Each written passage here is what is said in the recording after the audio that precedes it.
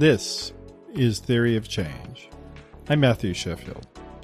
We've talked a lot on the show recently about the Republican Party and American conservatism and its descent into madness, as it were. But a lot of the focus also in the story should be focused on Democrats as well, because the Democrats in America are kind of in an identity crisis right now. The Republican Party has very unpopular policies and is led by people who are very unpopular, like Donald Trump. But at the same time, Democrats barely have a majority in the U.S. House, which many people suppose they may lose in the 2022 elections, and also have a 50-50 tie in the Senate.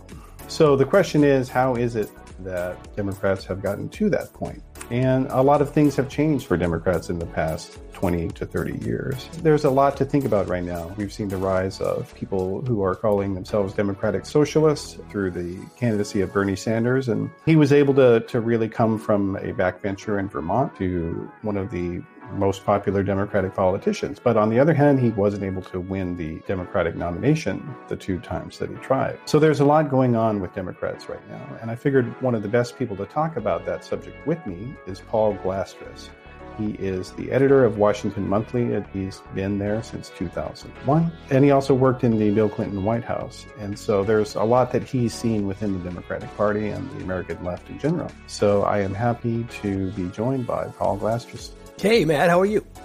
Good. All right. Well, so for those who are not as familiar with your work, why don't you give everybody a little introduction to why did you come to D.C. and how did you get interested in progressive politics in general? Well, I don't come from a progressive background. My parents were, pretty conservative. I grew up in exurban St. Louis in Missouri, and it was in the 60s and 70s, and a lot of leftism was in the air, and I probably had a natural inclination to it. But when I got to Washington, I didn't really have politics in mind. I can't tell you how sort of disengaged politically I was as a young person.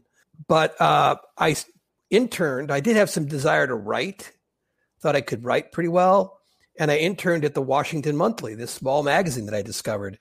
And Charlie Peters was the founder, a former state legislator in West Virginia and a JFK sort of ally who went on to be a founder of the Peace Corps. And then in 1969, founder of the Washington Monthly. And it more or less expressed my politics as close as instinctively I could. And wound up being an editor there, and then spent 10 years with U.S. News. And as I said, 2.5, as you mentioned, 2.5 years as a speechwriter for Bill Clinton. And then when Charlie retired, I took over the magazine in 2001, turned it into a nonprofit, and have been editing it ever since. It's been a kind of a journey for me, as it's been, I think, for a lot of people to sort of figure out what your thoughts are, your positions are.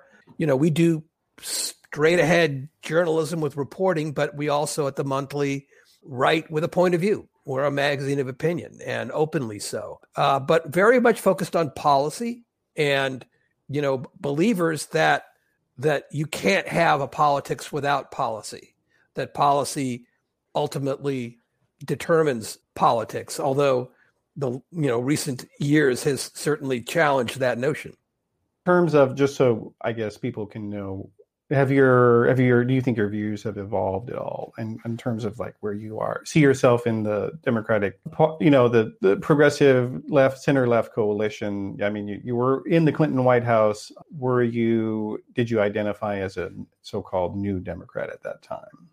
I think so. I think that's fair to say. On certainly a lot of matters, I did. And I think like all of us, facts on the ground have changed, right?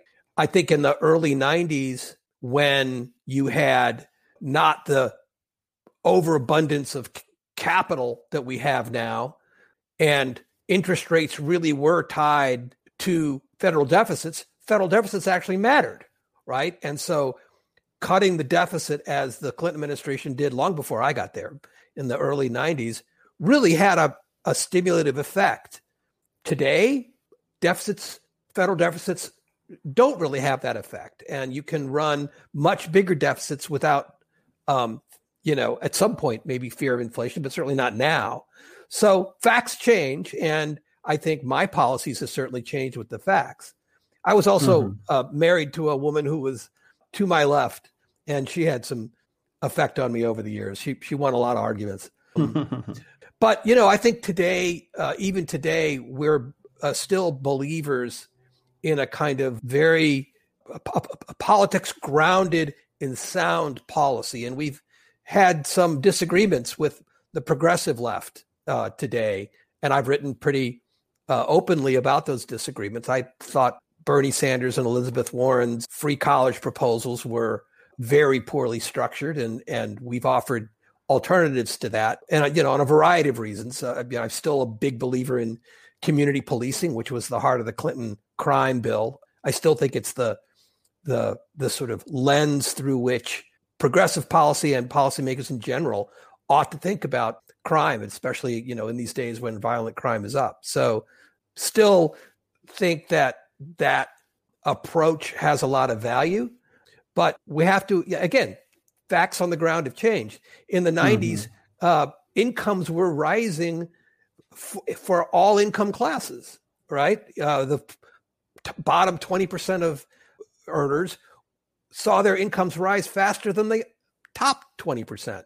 Well, that all changed in the 2000s, and we've seen now generational downward mobility for 80% of the population. So policies need to change.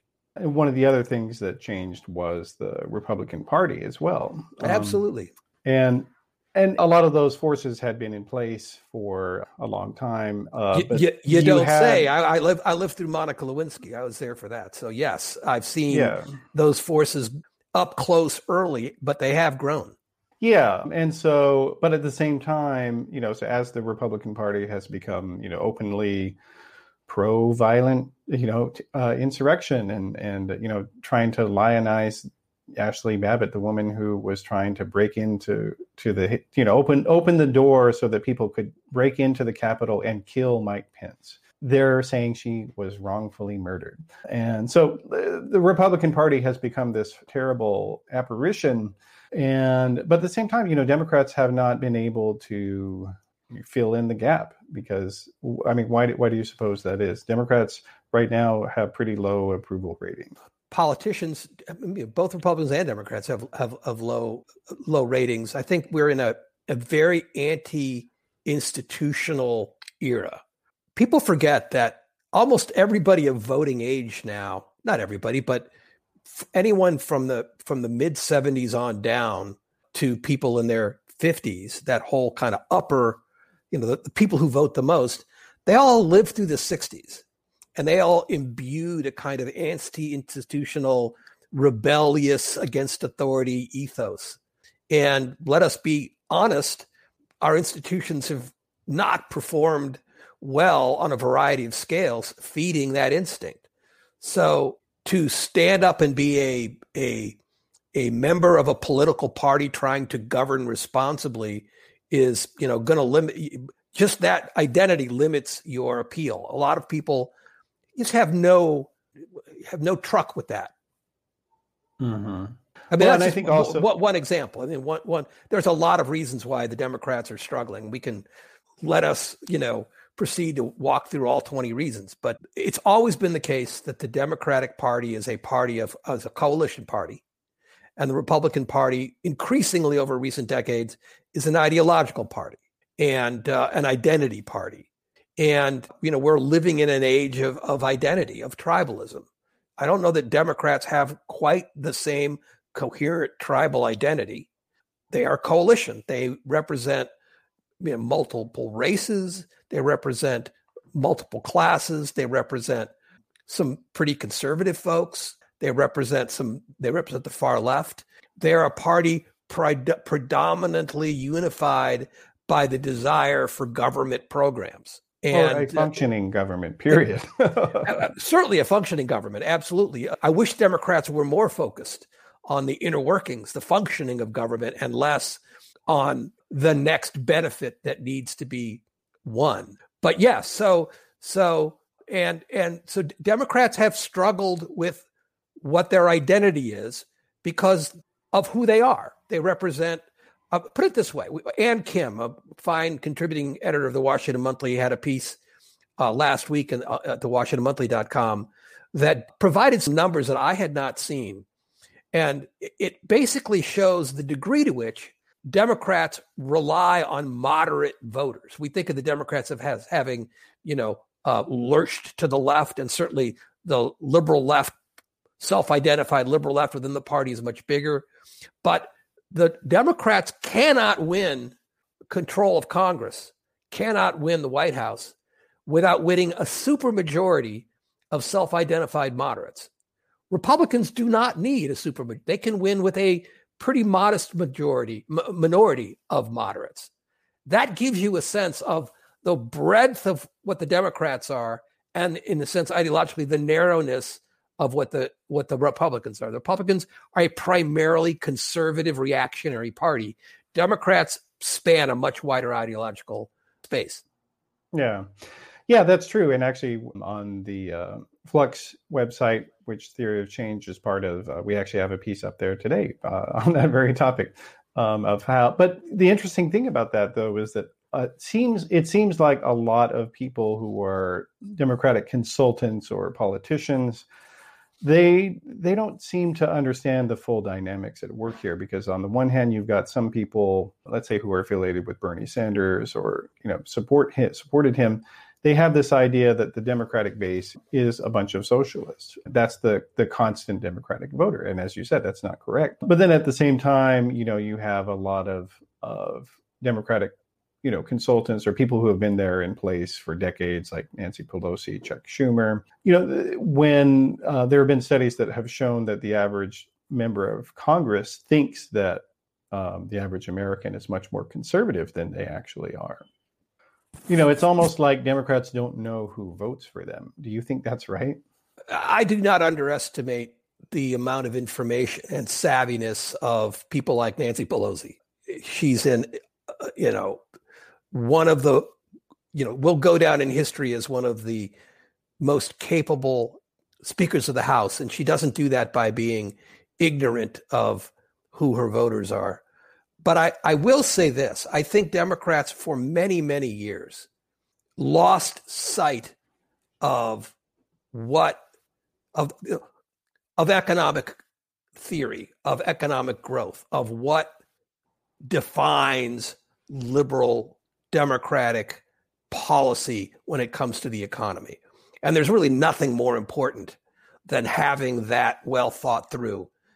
Republicans have a theory of economic growth that, whether you think it's crackpot or not, everybody understands. Cut taxes, especially on the wealthy, who will reinvest the taxes, cut regulations on business owners, and you will get more jobs and growth. And even under Donald Trump, who was somewhat of a big government conservative, that's what he delivered. He delivered tax cuts, corporate tax cuts, and deregulation. I personally think that's not a formula for economic growth, but everyone understands it. I don't think most Americans know what the Democratic theory of economic growth is, other than we're going to spend money on social programs, which isn't really a theory of economic growth. It's a theory of how I could put money in your pocket. Fine, but it's not a theory of how does the economy grow. And I think what's changed only in recent years is that the Democrats are beginning to get that back again. I would argue Bill Clinton had it in the early 90s. The economy's stupid. We knew what Bill Clinton had a theory of how he's going to bring back the economy. He was going to kick open the doors of trade to Japan and train people for these high wage, high value jobs. Again, whether you agree with it or think it worked or not, he ran on a coherent theory of change. I don't believe Joe Biden did. I didn't think he needed to. He could win without it. But Democrats recently have latched on to what I think is the right economic model, the theory of economic change, and that is anti-monopoly, antitrust. And you saw Joe Biden, who talked almost nothing about this during the campaign, suddenly become its biggest champion. I think Nancy Pelosi was very slow to it, but others pushed her in that direction. And Chuck Schumer was slow to it. Others pushed him in that direction. And so now the Democrats are the party of challenging big businesses that corner markets, which stops, strangle startups and starve average people of wages because they don't have competing employers to negotiate higher wages with. Well, and it's also good on a political standpoint because, a huge part of the appeal of Donald Trump, especially in 2016, he ran as an anti-big business person. And a lot of progressives and liberals didn't see that.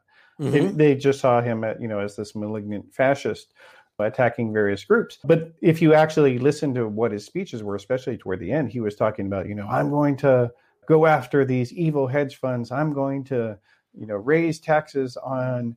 He literally said he was going to raise taxes on rapacious billionaires, and that he was a class traitor to the billionaires. Mm-hmm. That's a huge part of his appeal, and even now, this whole contrived anti-big tech thing, they're pushing very, very hard for it. And as a matter of policy, it makes no sense because they're trying to claim that people somehow have the legal right to free distribution on the internet. It doesn't work as a legal theory, but it works great as a campaign theory because now finally the party that is beholden to billionaires and lets them structure their tax plans can now say, oh yeah, actually we're the anti-big business guys. Right. Well, they hate Silicon Valley because Silicon Valley has traditionally been run, the billionaires, support Democrats. And Democrats were very slow to go after Silicon Valley because they were getting a lot of support from Silicon Valley. But all that's really changed a lot. So we'll have to see. I think one of the problems for Democrats is that their percentages in small town, rural, exurban America went down so low that they had to run up such big margins in the metro areas, which they're doing, that they could barely win. If Democrats can raise their margins from, say, 20% in some of these Trump counties or, to 40% in the Obama Trump counties, just raise it 5%. It's almost game over for the Republicans because Democrats have now more or less run the table on metro areas almost everywhere. But where they're really hurting is in these exurban, small town, rural areas. And nowhere in America are people more attuned than in these areas to the power of monopolies, right? They've lost their local banks. If you're a farmer, you're paying excessive amounts for your inputs, your seed, your fertilizer. And you're selling to monopolist meat packers and grain operators. So people out here, you're selling. Yeah, they are driving down the prices of your products and elevating the prices of your inputs. And so all over rural America, and Democrats have not been talking to that to rural Americans on those basis. But how did that happen? Because I think you're right. But they're beginning to. They're only now beginning to. Yeah, but there was such a difference, I think, between the campaign strategies of Hillary and that of her husband. And it's something that I've wondered, how Hillary Clinton seemed to be running as actively as the candidate of the big urban centers, and Bill Clinton tried to run as from everywhere. How do you think that happened? That different? Bill Clinton had a theory of economic change that was as true for small towns as it was metro areas. Neither Hillary nor really Biden adapted to the new world that, just in 1992, 1996, we didn't have these locked up markets the way we do now. And it was possible to have policies that elevated rural America without going after big business. Today, it's not. Democrats have just been slow to recognize how the economy has changed on them. Hillary had a special problem. As a member of the Obama administration, she had to run as a great champion of the economic policies of Barack Obama. And in many ways, that's fair enough. He did have some fantastically successful economic policies. But even as late as 2016, huge chunks of the public had not felt the impact because of the problems that I just described. And instead of being able to shift and talk about that, she very late in the game, at the very end, she began to talk about anti-monopoly. But, she was talking as if Obama had made everybody's lives better, and he hadn't made everybody's life better. He'd made the lives better mostly in places, Chicago and New York and LA and so forth. So Democrats have just been very slow to adapt. Well, and you could definitely make the case that some of the blanket free trade policies of the Clinton administration did accelerate some of those negative trends, especially for working class people, like people who were in trade unions or people who were working in manufacturing jobs. That the way that a lot of these trade deals were structured, they did not take into account human rights abuses. They did not take into account wages or right to unionize. And so a lot of American companies began to outsource production to China and other places where in some cases there was literally slave labor. That was something that Donald Trump was able to make as a strong centerpiece of his, especially with this anti-China message that he developed. And so, yeah, would you agree with that? Oh, no question. I think probably the history will show that the single greatest failed decision of the Clinton administration was bringing China into the World Trade Organization. They had a theory. The theory was that the closer that China got into the international global economy, the more it would force China to play by the rules. It turned out that wasn't the case at all. The World Trade Organization more or less insulated China from its predatory and statist mercantilist practices. And China was such a huge market that American corporations, to get at that market, had to play by China's rules. And as a result, we just decimated the American manufacturing base and a lot else. And a lot of those people were Democratic voters. Absolutely. If you go back and believe look, it. Yeah, and if you go back, if you look at and I think the Pew Research Center and a couple of other places have done like decade-long voter histories that a lot of people felt like Democrats abandoned them by not standing up against China's mercantilist agenda. And of course, the reality is that most of what Trump did with respect to China either didn't have any effect at all, but some of it, you could argue, at least forced people to pay attention to the subject. And to some degree, I think you could argue that Democrats, part of their issue with adapting is that they have had more elderly people in contrast to Republicans. That the idea that, Nancy Pelosi and, the average member of the House leadership in the Democratic Party is significantly higher than among Republicans. And whereas, and Republicans, you could argue, had that same sort of transition earlier when Newt Gingrich came along and kind of upended a lot of their leadership. Age has been an issue, I think, to some degree. What would you say to that? I'm trying to think who the younger Democrats were. I mean, the leader of the Democratic Party far and away for the middle 2000s was Barack Obama, who was barely old enough to be president. So there was a lot of youth and vigor there, right? Certainly. But I mean, I just don't know how much older Nancy Pelosi is.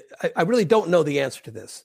If you look back at the history of speakers of the House, very few of them were young, vigorous people. They were the bulk of them late in their careers. So it's always good to have youth, but I can't think of too many younger Congress people over the last 5 or 6 years who had the ideas and the leadership ability that would have made things different.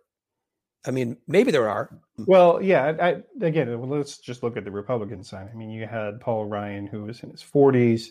when he was the Speaker of the House. You've got Kevin McCarthy, who's, he's in his 50s. Before that, Newt Gingrich, Robert Livingston. I mean, and they all failed miserably. They were all run out of town. I mean, yeah, sure, they were young and they were terrible at the job. Of course, being Speaker of the House for the Republicans is a little harder. That's a death sentence, no matter who you are, though. But I think, we're just probably going to agree to disagree. It's certainly observably true that Democrats have Steny Hoyer and these old, Jim Clyburn, and these are old, Nancy Pelosi, these are older people. Schumer. I'm just not sure that explains what I'm talking about, which is I think, as much a problem with the Democratic intelligentsia. The whole of the Democratic liberal establishment missed consolidation. They simply didn't see the whole country and its markets getting locked up by billionaires and monopolists, and how that would destroy wages, destroy innovation, and wipe out small business. Both parties missed it, honestly. But again, youth is kind of a good thing generally. Now, I guess I would say also, one thing that I think a lot of people who are in the, as you said, the left of center intelligentsia are aware, and you talk about this in an essay which you wrote about your 20 years of being the editor of Washington Monthly, that you guys noticed that the Republican Party had changed and wasn't acting in good faith, and wasn't trying to have policies anymore, or wasn't trying to campaign on them. But while Democrats have wised up to that, I don't know that they tell the public what Republicans are doing. It seems like they never talk about just how much Republicans will use cultural or religious issues as a distraction. I mean, look at this whole thing, this obsession they're doing about transgender athletes. I mean, the number of transgender athletes who are out there just period is probably less than 50. And then when you look at trans women, they're not sweeping into athletic competitions and winning all the medals. And as a matter of fact, they do not win on general. And that's why, for instance, on Fox News, they're always showing the same B-roll footage of the same people. So like in the Olympics, that just concluded, there were 4 transgender women who had competed, and none of them won an individual medal. So it's just this complete fraud as a matter of policy that, you could give all of them, every trans woman a gold medal, and it wouldn't really affect anyone. But Democrats don't say these things very often. They don't talk about the distraction politics of Republicans, it seems. I think that's right. Again, remember, Democratic Party is a coalition.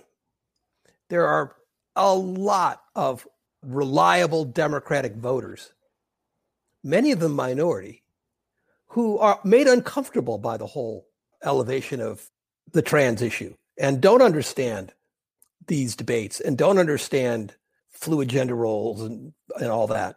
And it's not as if the entire Democratic Party are my kids, right, living in Brooklyn with leftist views. So it's not really in the interest of a lot of Democrats to talk about that stuff.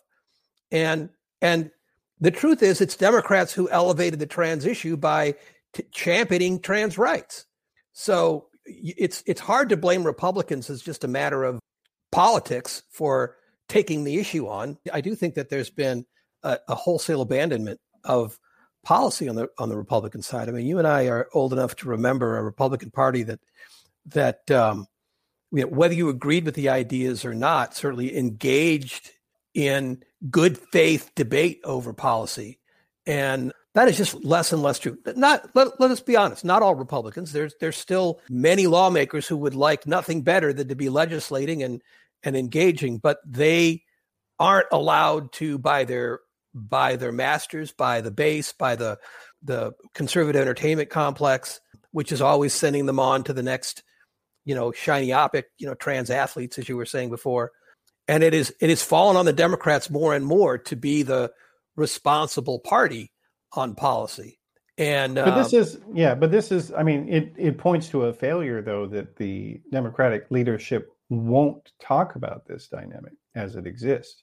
They won't talk about that the Republican Party is a simulacrum of a political party now. It is basically a cultural grievance machine in the service of a handful of Christian right billionaires. That's basically all it is now. And they don't talk about this. And what's interesting further, I would say, is that when you look at, so there is a lot of discontent among younger Democratic socialists, Bernie Sanders type supporters, but they don't seem to realize that in order for them to change the Democrats, first the Republicans have to be completely defeated.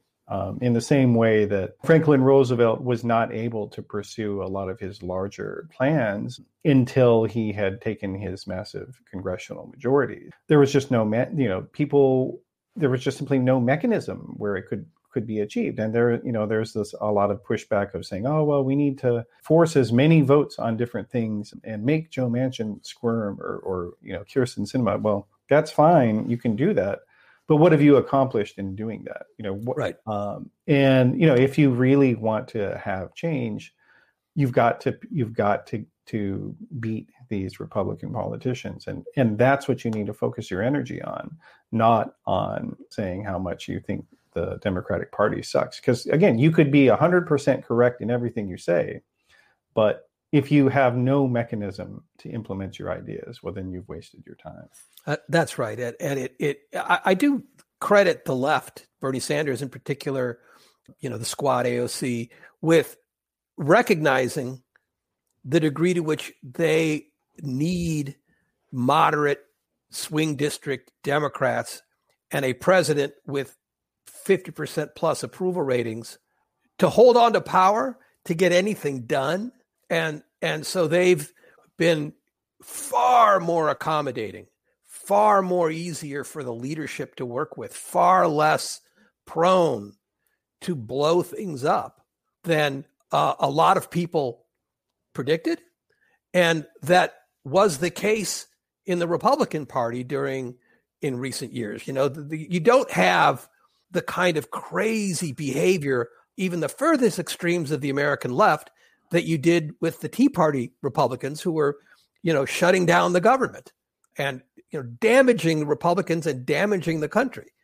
So there is more of a pragmatic understanding, both among moderates and Democrats, that we're in this together, which is not to say that the progressives won't primary every Democrat who's not sufficiently left that they can, or that they won't negotiate hard. But we've just not seen the self-destruction among Democrats during the last year that we saw among Republicans for many years. Yeah, I think that's true. But at the same time, it's interesting to see that a lot of people who are, self-styled, internet commentators about politics, they have noticed what you just said as well, and they're angry about it. A lot of people in the, the online socialist scene, or so-called socialist scene, are going out there and saying that they hate AOC now, that she's a sellout, that they hate the squad.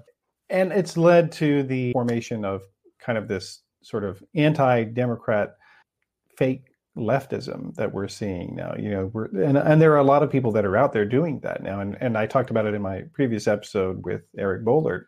But you've been a member of the left of center media scene for a while. We've seen, people like Glenn Greenwald, like Matt Taibbi, like Michael Tracy, people who basically have become anti-Democrat and somehow never really talk about their own beliefs. So we actually don't know what they believe anymore. Like, are they socialists? Are they communists? Are they moderates? What are they?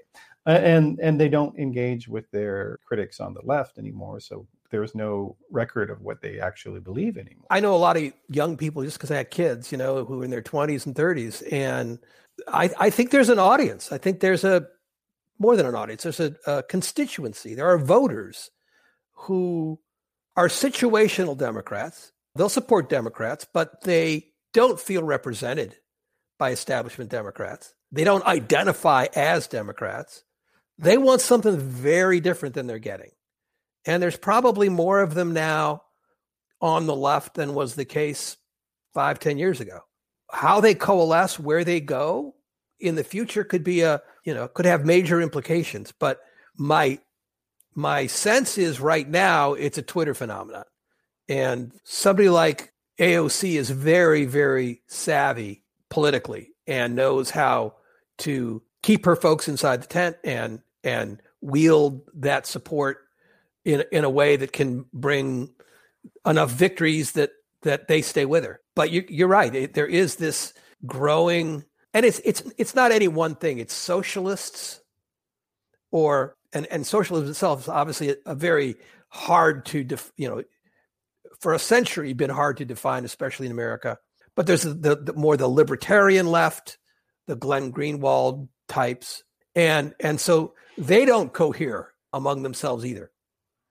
Yeah. Well, the paradox is that in order to build lasting and real change, you have to have at least something of a conservative sensibility in order to understand how things existed before and how they can be, improved in a meaningful and lasting way for the long term. But for people who have this sort of, burn it all down leftist mentality, revolutionary mentality, that doesn't make sense to them. And it's hard to understand. And it kind of is, to some degree, it's easier to exist in this country as a social phenomenon because we have never had a Fabian socialist tradition here in America, where this idea that if you want socialism, you have to gradually go into it because people can't understand it and won't accept it. We never had that tradition here in America. No, we built social provisions through liberalism, not socialism, right? Yeah. FDR was very much not a socialist. He was attacked relentlessly by socialists. And FDR had that sense of that feel for conservative America that made him successful. Look, two things are true. We have an insufficiently built out social safety net. We have for years. The left is correct about that. But we also are in our bones, individualistic capitalist society. Our identity is that. And, what a politics that is singularly focused on building out the social safety net misses is what I was talking about before. What is the theory of economic growth? And, FDR didn't just create Social Security. He busted monopolies more than any other president and created space for small towns, entrepreneurs and for competition in every realm of industrial life, in broadcast, in every other sector, and allowed individuals to have a piece of the pie that they owned, that they controlled. He dispersed economic power from the corporate elite down to literally Main Street. That was a form of deep democracy that is, I don't want to say uniquely American, but it is quintessentially American. It goes back to the founding. It goes back to the Northwest Territories. It's a deeply American thing. And it's not just the left that for many years lost touch with that. Elites in both parties lost touch with it. So there's a role for the left in pushing for broader social welfare, but there's a strong argument for Democrats and Republicans, all of them, understanding that there is an American tradition of how to run an economy with rules that allow individuals to compete fairly in fair markets. And it's also, just to underline what you said, it's relating it to economic growth and showing it's not just about, well, we're going to make things more fair. Because for a lot of people, they don't understand that they're not in the 1% or anywhere close to it. And they don't understand how the system actually harms them. They absolutely don't understand. And that, again, it's a failure of elites. It's a failure of democratic leaders, and it's a failure of journalists and a failure of the cognoscenti to explain, first to understand, and then to explain how the economy has changed with the rise of these oligopolistic corporations in ways that hurt the average person, right? Yeah. We've lost the language Look, I went to college in the late 70s, early 80s, studied economics, heard about the mixed economy, and lived through the Milton Friedman Revolution. And, we were taught an economics that was not integrated with this larger tradition. It was, economic theory. Economic theory is very different from industrial structure and the realities of an economy on the ground. And, we lost our way as a country. And the turmoil we're going through, political and otherwise, really is tied to that economic wrong turn that led to these enormous inequalities and this generational downward mobility, but it's fixable. I mean, it's not entirely just economic concern, though. I mean, I think we should be careful to point that out, that a lot of the success that Republicans have had is using identity, as you said, using Christian identity, especially. And like, for instance, Josh Mandel, who was running for Senate in Ohio, he literally said at a campaign event recently that when I go to Washington, I'm going to have two documents with me, the Constitution and the Bible. I feel like a lot of establishment media journalists and establishment Democrats, they're uncomfortable, it seems like, talking about this rank Christian supremacism as a campaign strategy that we see. And it's so common in right-wing media. Like, they're just, that's how they get their audience, is to, say, I am out here pushing for the Bible. I stand for, Christ. And like, that's like Jenna Ellis, who is was one of Donald Trump's election heist lawyers. She's constantly posting Bible verses and trying to tell people who are Christians that, you have to agree with me. And I don't see a lot of pushback in left of center or mainstream Democratic places where they talk about this stuff. I think it's very important. And I don't think, again, I'm a little less of a blamer of politicians and a little bit more of a blamer of the intelligentsia. You're a politician. You're just trying to survive, man. You're just trying to win votes so you can get back to your job. And, we expect the politicians to educate the public. It's not the job of the politician to educate the public. It's the job of the politician to take whatever public sentiment exists and see if they can do some, legislating with it. The people who need to be doing the educating are, frankly, people like us, people with audiences, people who analyze and argue for a living, people who report what is. So I think it is more on the press to describe precisely what it is you're seeing. Again, you're a Democrat. You're running for office. You're trying to get the African American vote. That's in many parts of this country, a very Christian vote, right? These are people, many of them, who are very devout, very devoted to church, very engaged in Christian self-identity, and it's tricky for them to find the language to distinguish between what you're saying and respect for the voter's devotion. And so it's tricky. It's a very, religion is a very hard place to talk, a hard thing to talk about. But, what we need are liberal Christians with voices speaking from their faith on the issues and to their fellow Christians who are behaving in ways that are anti-democratic and crackpot. Those are the voices that I think would be very helpful to elevate. Yeah, no, and that's the thing. Like, they are not often elevated. No. Like, you open up the New York Times or watch broadcast news or cable news, like, they don't talk to these people. To the only extent they talk about religion at all, it's, oh, well, here is what Pat Robertson said. Yeah. And that's it. Like, mostly they ignore everything else. And, and a lot of it is because a lot of journalists come from more secular backgrounds or personal, regular experiences. So they're not familiar with these topics and they don't understand that they're very important to a lot of people, and that you have to tell people what's happening. So, like for instance, in 2020, the Hispanic vote shifted several points toward Donald Trump, and a lot of that had to do with the rise of evangelicalism, specifically white evangelicalism, exported into Hispanic communities. And worked successfully. And, there's just this sense that among a complacency among a lot of progressive, both I would say consultants and commentators, that, people who are Hispanic or Democrat, or African American are just going to sort of by default go for the Democrats. And right. The reality is, if Republicans ever did, and they actually now are showing signs that they are, if their religious right would actually bother trying to have outreach to people who were not white, they could get a whole bunch of voters. And we're seeing that trend start to happen now.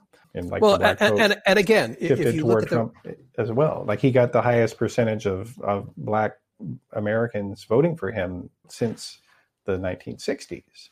Yeah, as a Republican.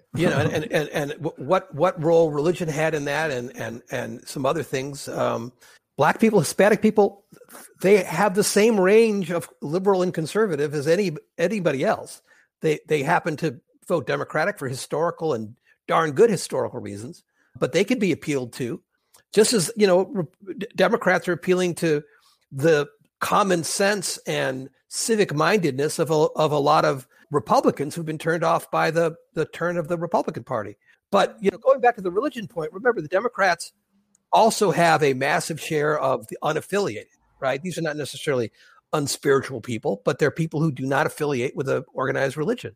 So any Democratic politician has to weigh, how they talk about, because if it's too secular, they lose the devout. And if it's too devout, they lose the secular. Whereas Republicans can turn it up to 11 on Christianity and they still keep 80, 90%. Yeah. Yeah, no, it's true. And, just goes back to the necessity of people who are left of center pointing out, just what a scam the whole Republican argument is. Well, let's go back to your 20-year essay and something you mentioned at the beginning. So when you took over Washington Monthly, one of the things that you did was made it into a nonprofit, and it looks like we're seeing now that a kind of an explosion of nonprofit, high quality media. Why do you think that is? A, and then why did you decide to take Washington Monthly as a nonprofit? And B, why do you think that that's something other people should be thinking about? It was Charlie Peters' idea that it become a nonprofit. He had been running the magazine as a for-profit that made no profits for long enough to recognize that model was done, certainly for a small magazine, and that if you move to the nonprofit, then you can provide a place for people to make tax-deductible donations, as well as sell ads and subscriptions. So it made a lot of sense for a small margin little enterprise like the Washington Monthly. And it's still not easy. We still are a magazine that this is not something you do to make a lot of money, but it does provide a funding base through individual donations, large and small, through foundations and so forth. And in an era where advertising has shrunk considerably, and you need to have as many income streams as you can get. And it has you have to have a board to answer to. And it's, when Charlie had my job, he didn't answer to anybody. I have a board, which is fine, but there's no perfect structure, but I found the nonprofit model to suit us quite well. Okay. Yeah. I guess we're also seeing the kind of the rise of crowd-funded media as well. And there are pluses and minuses to that. We'd mentioned some of these anti-democratic faux left people, or former left, I'm not sure what they are now. They're making tens, maybe hundreds of thousands of dollars a month off of this stuff. And I think you could argue that in some ways it's been great that the internet has enabled independent voices a lot more, and people who did not have access to independent, to mainstream press and mass audiences. That's been great. But at the same time, I think there's a role for editing that you were talking about that people may not appreciate necessarily. It's quite a good thing that there is the substackization, as we call it, or some people call it, of journalism, where individuals who want to write without oversight directly to an audience now have the technology to do that. Bloggers had it before, but this is a way to, monetize the work through subscriptions. That is a lot easier than it used to be, and a lot of people are making a lot of money at it, and fine for them. It's just part of the larger disaggregation of journalism. It came around, part of it is Facebook and Twitter, right? People don't necessarily have to go to my magazine's website to see its content. They can catch what they like on Twitter. Most people who, in my business anyway, in my world, check Twitter to see what The Atlantic has recently published rather than go to The Atlantic to read what's on the front page of The Atlantic. And, this is a further disaggregation where, the content isn't even coming to you from a content producer, a magazine, a newspaper. It's coming to you from an individual. So in many ways, that's a good thing, but everybody needs an editor. Everybody benefits from editing. I certainly do. And everything I write gets vetted with my colleagues, fact-checked, copy edited, and thought edited, and challenged by, people as smarter than I am.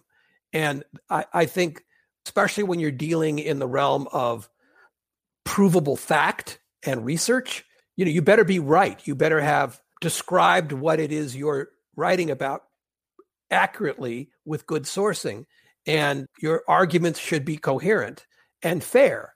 And that just takes internal work. That takes editing. What the Washington Monthly and magazines like it are really editing machines. It's why someone would come and post with us. We have an audience, but we also provide a lot of this back end intellectual curating, thinking. Often the ideas come out from, we're the ones commissioning the article from the writer. That's what creates a kind of integrity and identity to a publication that is hard, frankly, for anyone to see who's not on the inside. Yeah, going back to what you were saying about trying to confirm facts and things like that, that has been a real problem that we're seeing with a lot of internet-based content or independent media-based content. That I think the hardest thing in journalism is to know what you don't know. Right. And so you may get some bit of information from somebody or you see something yourself. That doesn't mean it's true. We're seeing that a lot with regard to data analysis, especially I think now that, you've got a lot of people that they may know how to push some numbers around in Excel, but that doesn't mean they understand them. Just because you have data doesn't mean you should use it. And the same thing is true with regard to a lot of things. And we're in this space here where a lot of people who have developed platforms are specifically going away from traditional media so that they won't have editors. I mean, for instance, Glenn Greenwald, he specifically wanted to get away from his editors at The Intercept, which he was at before and was a co-founder of. He didn't like them fact-checking him. And so he went and did his own thing. I mean, where do you see where that's ending? Yeah, I don't know. And I know editors at other publications, some of them much bigger than ours, who are wrestling with the question. For instance, if you've got a writer who is a star and what you want to do is keep that writer with you and not go out and launch his or her own Substack where they might be able to make more money, they have negotiating power over you. And they can say, look, I don't want to be edited, right? And are you going to say, all right, we won't edit you? I don't want to be fact-checked. So it's causing internal struggles within organizations. And I honestly don't know how it's going to shake out. I would say I don't have enough faith in myself as a writer to go independent. I would be scared to death not to work collegially.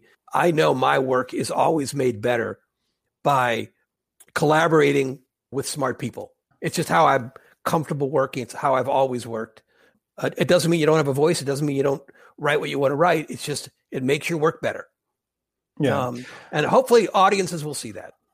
Yeah. Well, and I think, ultimately, probably each side in that needs to learn from the other side, so that, in a lot of publications, in my own experience, I've seen editors who didn't understand a story, and so therefore they didn't want to do it. And then, somebody else did the story and it got, millions of views. Yeah. I've been in that situation so many times. I was like, look, guys, I was right about this, wasn't I? Yeah. Oh yeah. Sorry, Matt. Well, but at the same time, when you think you know something and you don't know it, that's, you get into all kinds of problems. What people used to do is, if they couldn't sell something to one paper or magazine, they went to another, more congenial. Find yourself an editor who gets it. It's hard to, if you're stuck in one publication, to have your way, especially if you're not the boss. This is something new. This is literally people publishing their own things with no oversight, no help, no gatekeeping at all. And good for them. And, some of these places are a little bit more collegial, but it is, I don't want to say it's something new under the sun, because there are precedents for it, blogging being the most recent one. It is going to change things. It already has. Yeah. All right. Well, I think we'll leave it there. Paul Glastris, I'd like to say thanks for joining me today. And I'm going to put up on the screen for those who are watching, and then I'm going to read it out, your social information. So you're the editor of Washington Monthly, and you're on Twitter at Glastris. So that's Glastris. So thanks for joining me today, Paul. Matt, thank you. It's WashingtonMonthly.com if you want to read the publication and subscribe there. And I really am grateful for the chance to talk to your audience and have them get a little bit more sense of what we do. And really grateful for you having me on. Thanks for listening today. Theory of Change is made possible thanks to people like you. If you liked what you heard today, please be sure to subscribe on your favorite podcast platform and leave a nice review. That actually is really helpful. And if you really want to support the show, please click on one of the donating links that are in the show notes. High quality content doesn't create itself, so you can really do something great from my standpoint by showing financial support. Theory of Change is part of the Flux Media Network. We're a new media organization providing in-depth podcasts and articles about politics, religion, media, and technology. The website address is flux.community. And if you'd like to visit the Theory of Change section, just go to theoryofchange.show and you'll go right to the episode archives. I'm Matthew Sheffield. Let's do this again.